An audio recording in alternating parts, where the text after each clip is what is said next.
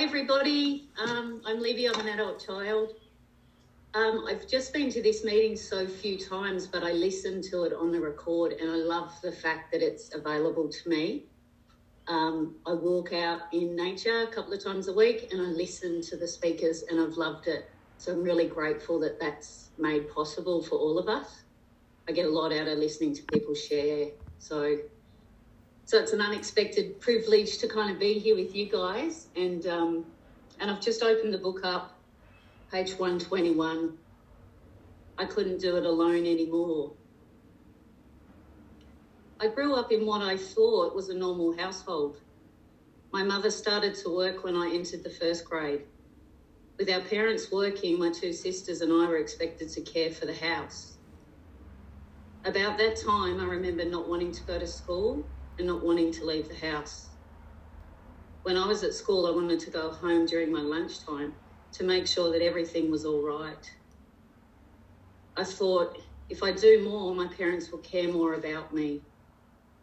It'll be good enough to be loved, but I never felt good enough. I'll probably stop the reading there. So that's page 121 of the Big Red Book, and I just need to acknowledge, my higher power brought me into this program and gifted me 12 steps of recovery. And I'm just so grateful that on this day, I get to choose who I am. And that reading is not my story, but I can relate to it, like all the shares and all the pain and the abuse and everything I hear in these rooms. I just can't believe I finally found my family. And here I am on the other side of the world looking at you guys, feeling like I fit and I belong and I'm loved. And yeah, now I'm covered in goosebumps, My story is I'm one of 7 children. My dad's the alcoholic. He's about 84. I honestly thought his seizures would take him out last year. He was having lots of seizures in a short amount of time. And it was really painful to watch him drinking himself to death, and more painful that I'm one of 7 kids and the only one that made it to recovery. So it's really an extraordinary place to be when everybody else is running around crazy and I'm actually sitting back watching what's going on and identifying exactly what's going on with the help of this book and the fellows in this program that have taught me about dysfunction. So, yeah, my dad is still here. My mum's still here too. She's 86. And one of the things that stood out to me when I got into ACA was I heard all these people that stepped out from their families, and I thought, far out, how do they do that? And 5 months and 2 weeks ago, I stepped out of my family too, because I just didn't realise that I didn't have an identity. I was just part of mum. And I don't know why. There's 3 boys in our family that are the eldest, and then there's 4 girls, and I don't know why I was gifted with enmeshment. But I've spent my whole life worrying about my mother, and I've never had a life of my own. So my mother comes from a really traumatic childhood. There's lots of abandonment, and there's mental health issues, and there's lots of sadness. But most of all, there's unhealed trauma in my mum's life that she doesn't even see. And that's created a woman that I really love dearly, but has really hurt me deeply. And in about May and June, she became very unwell, and I was starting to wonder what the heck was wrong with my family, because most people that are unwell get taken to hospital.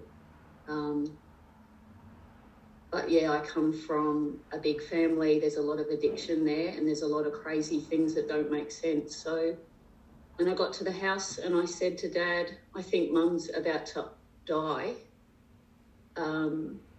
I think the right thing to do is call an ambulance. He said he'd ask Mum.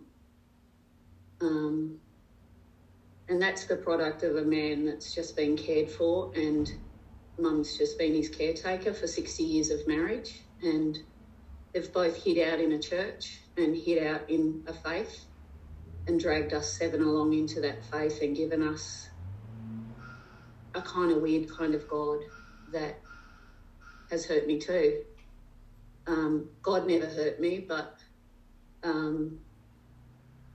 the rules and the practices and the things that I was taught haven't served me well as an adult, especially a gay one. So I did decide that I'd give Dad 10 seconds, and I called the ambulance, and I got Mum to the hospital, and that rendered me in deep shit with my family. And I copped abuse from them that I've never experienced before. So on that day, I walked away. And, you know, I didn't know if Mum would die and if I'd see her again, but I knew I'd done all that I could, you know, and all that a human being would do for someone they loved. But, yeah, crazy family. People in my family don't know how to behave. They don't know how to communicate. They don't feel. We don't share. We don't have boundaries. There's no privacy. So we don't have skills, yet we're all adults, and there's a lot of us. And I've got, you know, uncles and aunties and nieces and nephews and people drowning in this disease. All the while they wouldn't have a clue because it's never been any different.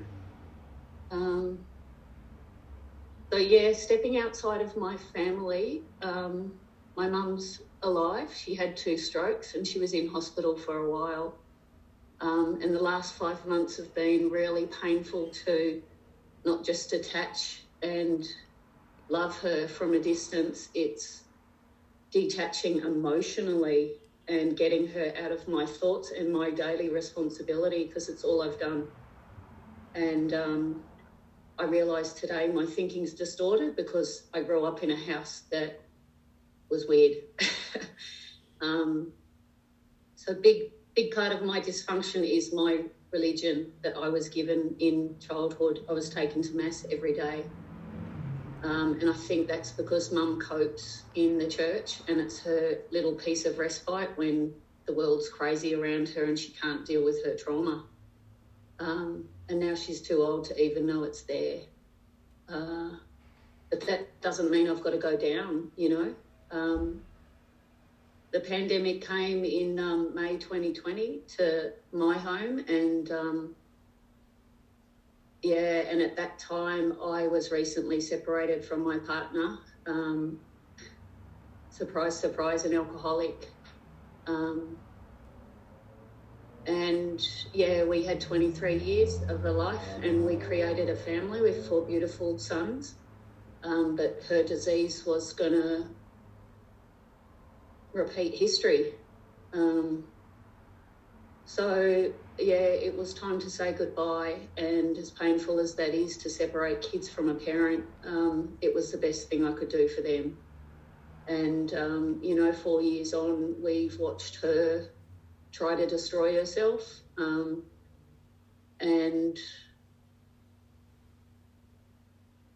today she's sober,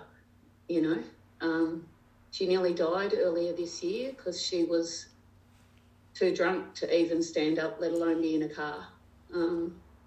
But she wound herself up in hospital, and on that day, I could separate the disease from a person that I loved, because since asking her to leave that day, I was just filled with anger and resentment and frustration at someone that was part of our family that got to walk away, find a new partner, live a new life, hand over 100% care of 4 little people that loved her. To try and deal with my anger, I wandered into the ruins of Al-Anon because I just knew I was going to get sick, physically sick. So Al-Anon just held me like a baby, you know. I was just so confused because I didn't know what the heck this disease was. I didn't really know the extent of the damage in my childhood and the abandonment and emotional neglect, you know. And all because no one knows and no one was ever taught how to be, and no one ever felt their feelings or hugged a kid that just needed love. This program and the opportunity to reparent myself has just given me this amazing opportunity to break this cycle of dysfunction in my home. And as hard as that's been for like 5 months without a family. 5 minutes remaining. Thanks, TD. It just gave me the time, like pandemic round 2, you know, 94 days in lockup with my 4 kids. I don't know how I would have got through that if it wasn't for this program, because I just did a meeting every day and I gave the kids a break every day to get on their devices and do what they wanted. And this program just got me through one day at a time. So I don't know where I'd be. I reckon I'd be in a funny farm or locked up if it weren't for this program. Because I just don't know how I would have got through. And to have the understanding of the disease and to learn that everything about my life was upside down, and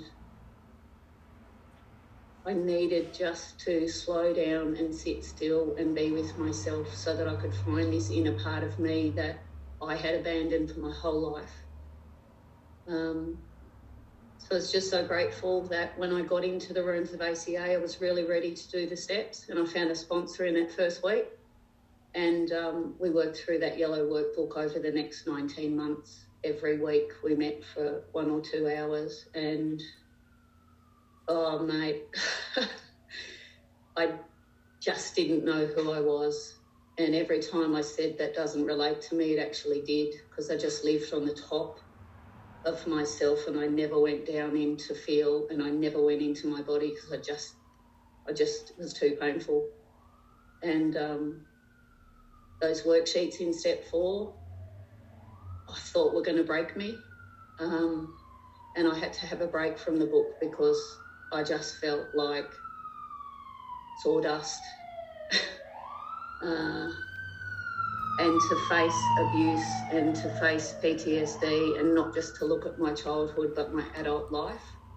It's going to take me a long time, but today I've got therapy and I see this amazing woman once a fortnight, and I've been doing EMDR to try and break down some of the pain and go back so that I can actually just really honestly look at what happened and acknowledge that that's what happened, so that I can just let myself cry and feel and acknowledge that was just the way it was.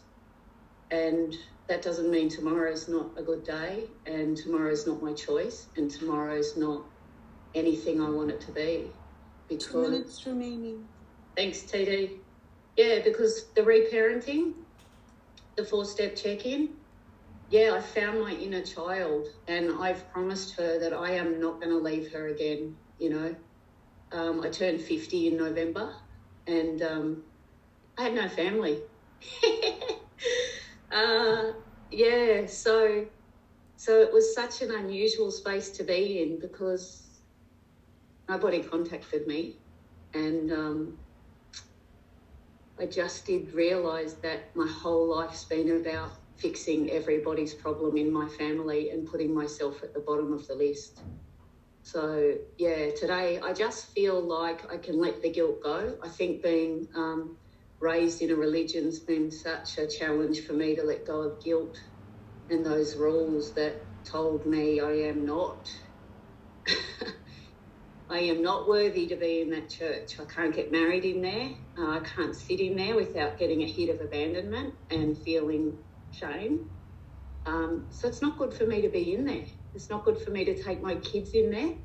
And it is okay for my kids to say, Mum, why? Why can't you get married in there? Like, you've spent your whole life in that church. So to walk away not only from my family, but the religion that raised me, I don't know where I got it from. It's these rooms, you know, it's courage that I see in other people that share in these meetings and give me an idea. And I think, well, why the heck not, you know? Higher power gave me this life and I've stuffed around in my false self for 50 years. So I'm having my own birthday party and I'm celebrating all year. And I'm just going to do things different because I do deserve better. And I'm tired. I just don't want for what I always had. And I don't want this ball and chain around my legs and my body that drag me down and say, my life's about my family.